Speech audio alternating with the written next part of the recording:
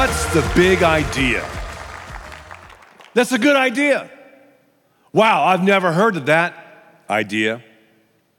An idea, an inspirational dilemma that evolves into action. Behavioral experts say we have between 15,000 and 100,000 thoughts per day. An idea is basically a collection of thoughts that's bundled together, and after it's bundled together in our mind, it evolves into action, an idea. If we knew the ideas that were represented here and in all of our different environments, I'm talking about the amazing ideas that you have, I'm telling you, we wouldn't believe it. Ideas. Some ideas are good, some are neutral, some are bad. It's interesting that sometimes we can be doing things that are good and then, boom, we can have a bad idea. Maybe we're even in church, maybe we're praying, maybe we're reading the Bible, and all of a sudden, we have an idea that's like, where did that come from? That's dark, that's illicit, that's bad. The thoughts in and of themselves aren't evil, they're not bad. We're gonna have them because of our fallenness, because of our fleshly desires. And the word flesh in Scripture simply means anything that goes against God's grain. Yet, when we have those thoughts, when we have those ideas that don't glorify God, we have to make them captive, take those thoughts and make them captive to what Jesus says to do.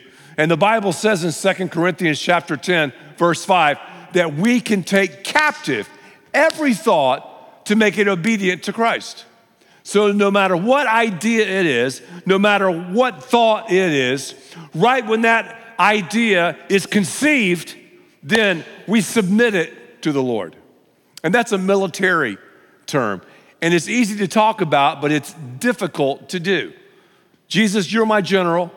I submit every thought to you. Some thoughts we have, some ideas are not godly. They don't glorify God. And to glorify God means to make his name famous. On the other hand, some of the ideas we have are definitely godly ideas.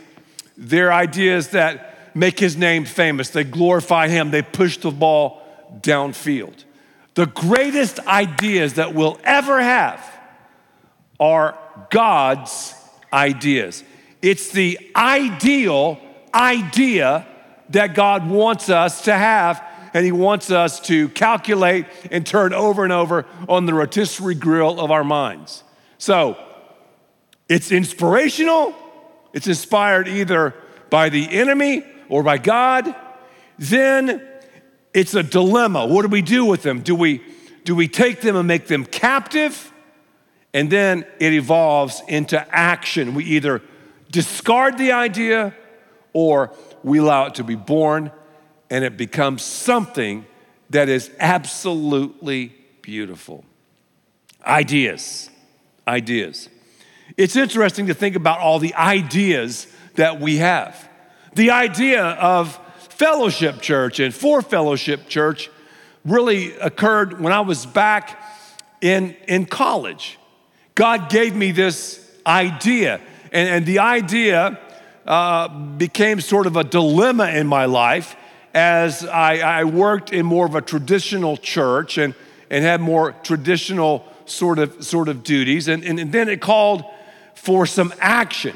So as it evolved, the action steps that I took, because it's God's idea, this is his church, the God idea was for me and Lisa and our one daughter at the time to move up to Dallas and to help start Fellowship Church. That's the idea. The inspiration of it happened when I was involved in sports, because I was around so many people who didn't know Jesus. And I thought to myself, if I ever have an opportunity to pastor a church, I want the church to be a place where people would understand what's going on, that they would get the big idea. And as I look back and think about the inspiration, as I think about the dilemma, and there's always been a dilemma, and as I think about the evolution of Fellowship Church over the last 28 years, as I think about the action that so many have taken to make Fellowship what it is, I just thank God. Because just the ability to have an idea comes from God. Our God is a God of the idea. As I talked about last time, number one, this world is here because of God's idea.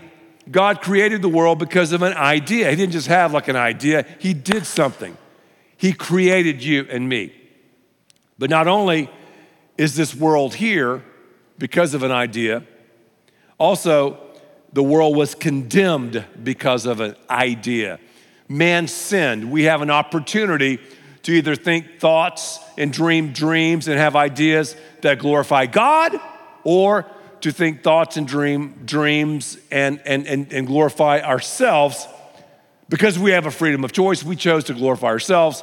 Thus, sin entered the human equation. It was not God's ideal, but that's what happened.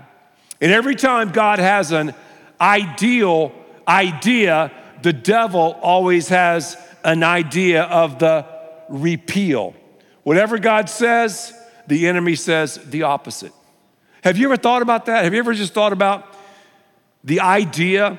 Here, the Bible says in the book of Isaiah that the devil was in heaven and he was the worship leader. And he was called Lucifer at the time, yet he had the idea to turn away from God and to glorify himself as opposed to glorifying God. And because of that, he tried this kingdom coup. He was cast out of heaven with about a third of the angels, the fallen angels, which are now the demons. And from that moment on, we've been dealing with some major stuff, because after that, you have the enemy attacking Adam and Eve, attacking God's ideal with the repeal. And man sinned, and we have this sin nature in our lives. Well, the third thing, not only did God create the world with an idea, not only did sin condemn the world with an idea, the third thing is God has recreated the world with an idea.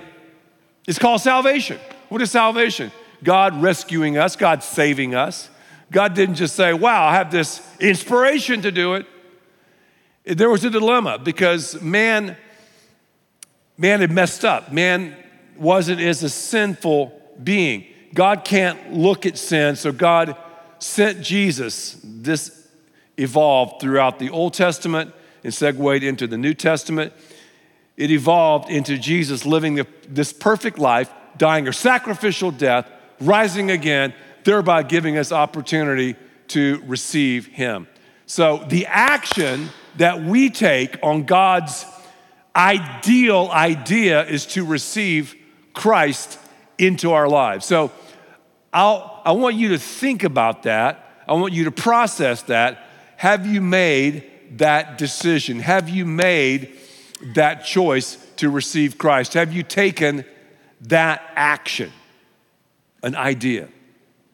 God's idea for you is ideal. It's ideal in your marriage. It's ideal with your child-rearing challenges. It's ideal with your friendships.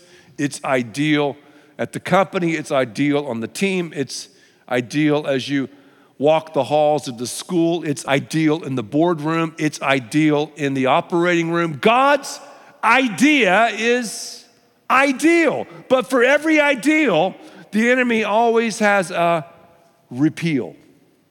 He wants to take the opposite. He wants us to do what he wants to do. And yes, there's some fun and there's some joy in it, but in reality, it leads to hurt, heartbreak, and if we really take it, to hell itself. Well, let's talk about how to formulate and how to deal with God's ideas.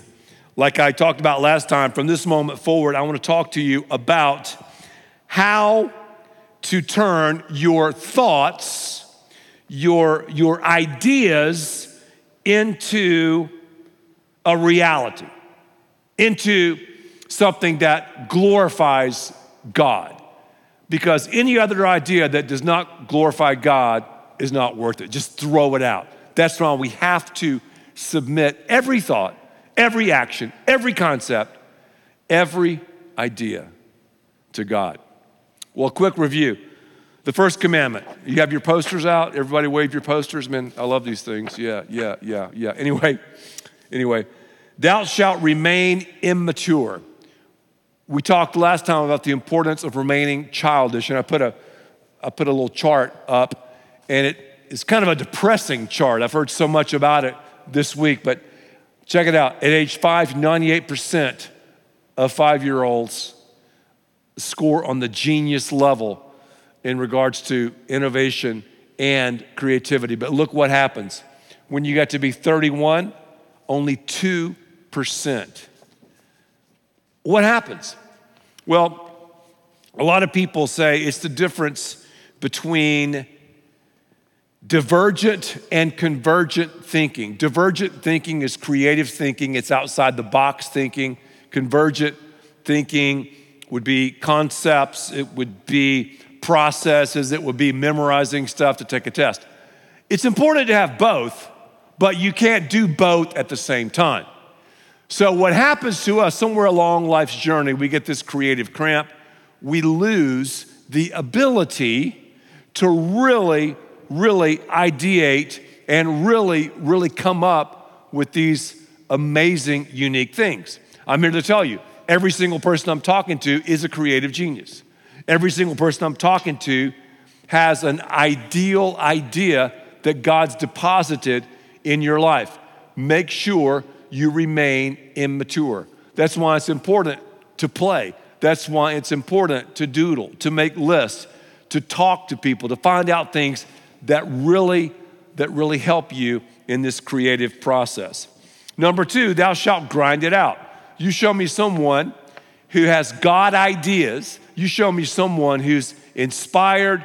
You show me someone who tackles a dilemma. You show me someone who evolves this idea into action. I'll show you somebody who works hard.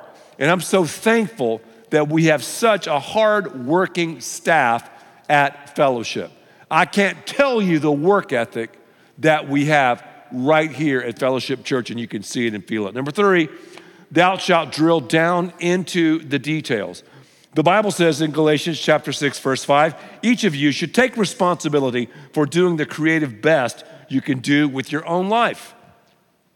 We have to take responsibility that we're one of a kind. We have to take responsibility that we're Picassos. And details matter. Small tweaks take you to giant peaks. So when you're thinking about this idea, when you're thinking about the inspiration and the dilemma and the evolution and the action, think about the details.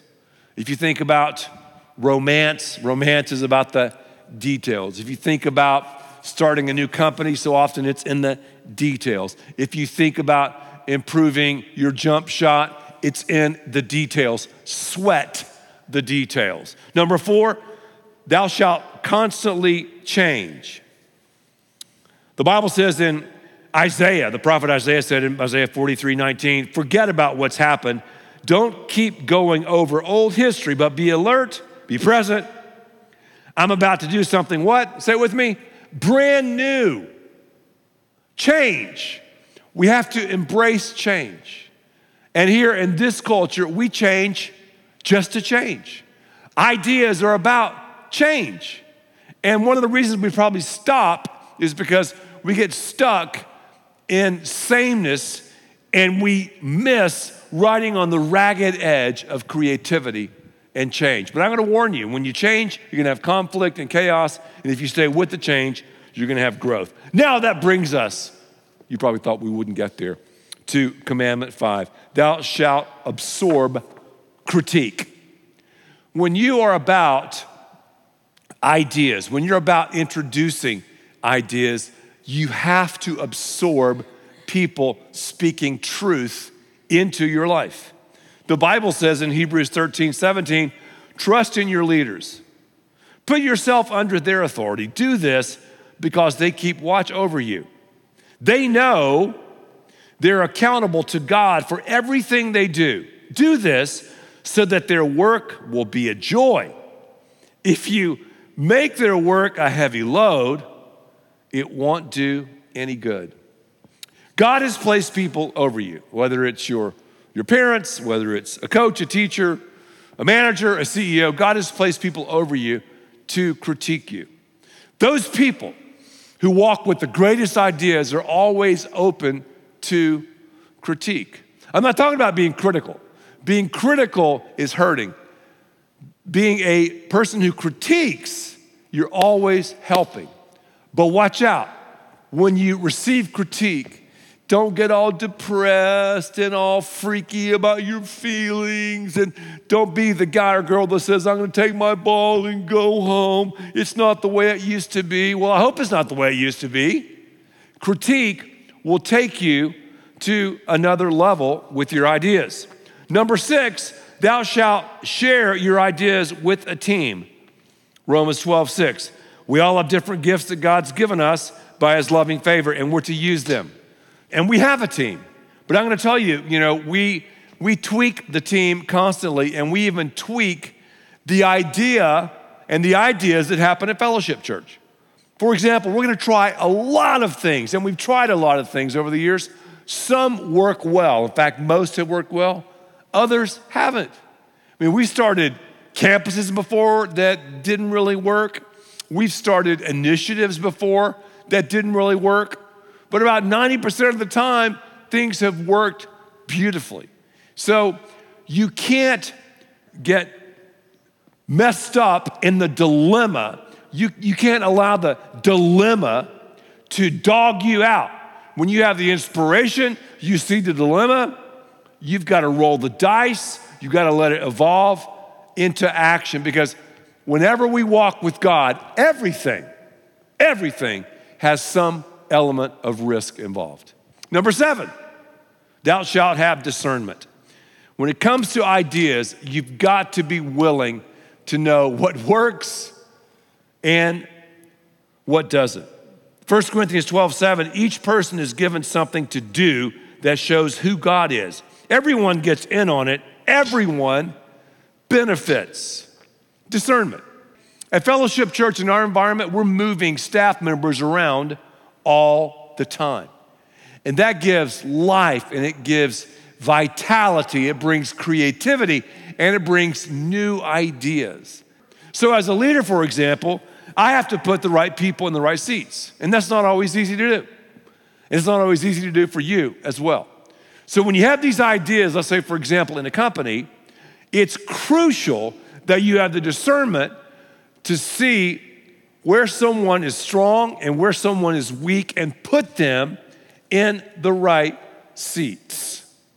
Sounds easy, but it's a tall order, because what happens to us is we want to bring people around us who are just like us and who just agree with everything we do and say.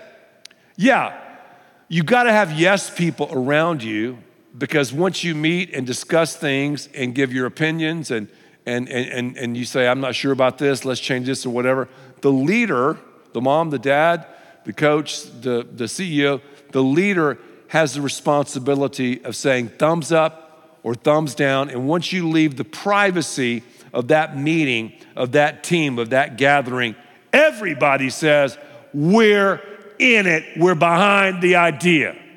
They don't run off and go, well, I wouldn't do it this way, but you know who said. If that happens, if you see someone on your team or company, maybe your kids do that, you need to have a hard conversation with them. And in the corporate world, or the church world even, if they keep doing it, then so long, you need to go somewhere else. Number 8, thou shalt learn from the best. One of the things I love about social media is the fact that we can rub shoulders digitally with people who are the best at things. Okay, you're thinking about a certain thing, a certain idea. Who's the best at this? Who are some of the best thinkers, the best people? Read their stuff. Follow them on social media. When you can, ask them questions, and great things will happen. Number 9, thou shalt promote.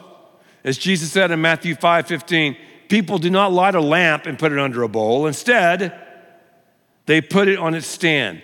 Then it gives light to everyone in the house. This church is about God's idea, an inspirational dilemma that evolves into action. Are you promoting fellowship? That should be one of the biggest values in your life and in mine. Promoting the church, promoting this idea that's active. Coming up, we have this incredible series, March Madness. I'm telling you, God has put people in your life whom you need to invite to fellowship. They're there. They're low-hanging fruit, literally. Engage them, invite them, give them an invitation.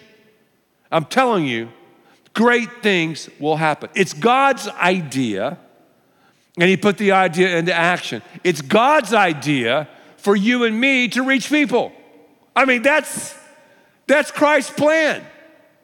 And I've heard it said, this is not biblical, but someone theorized that maybe when Jesus went up to heaven, that the angel said, hey, Jesus, I mean, what's your plan to reach this world?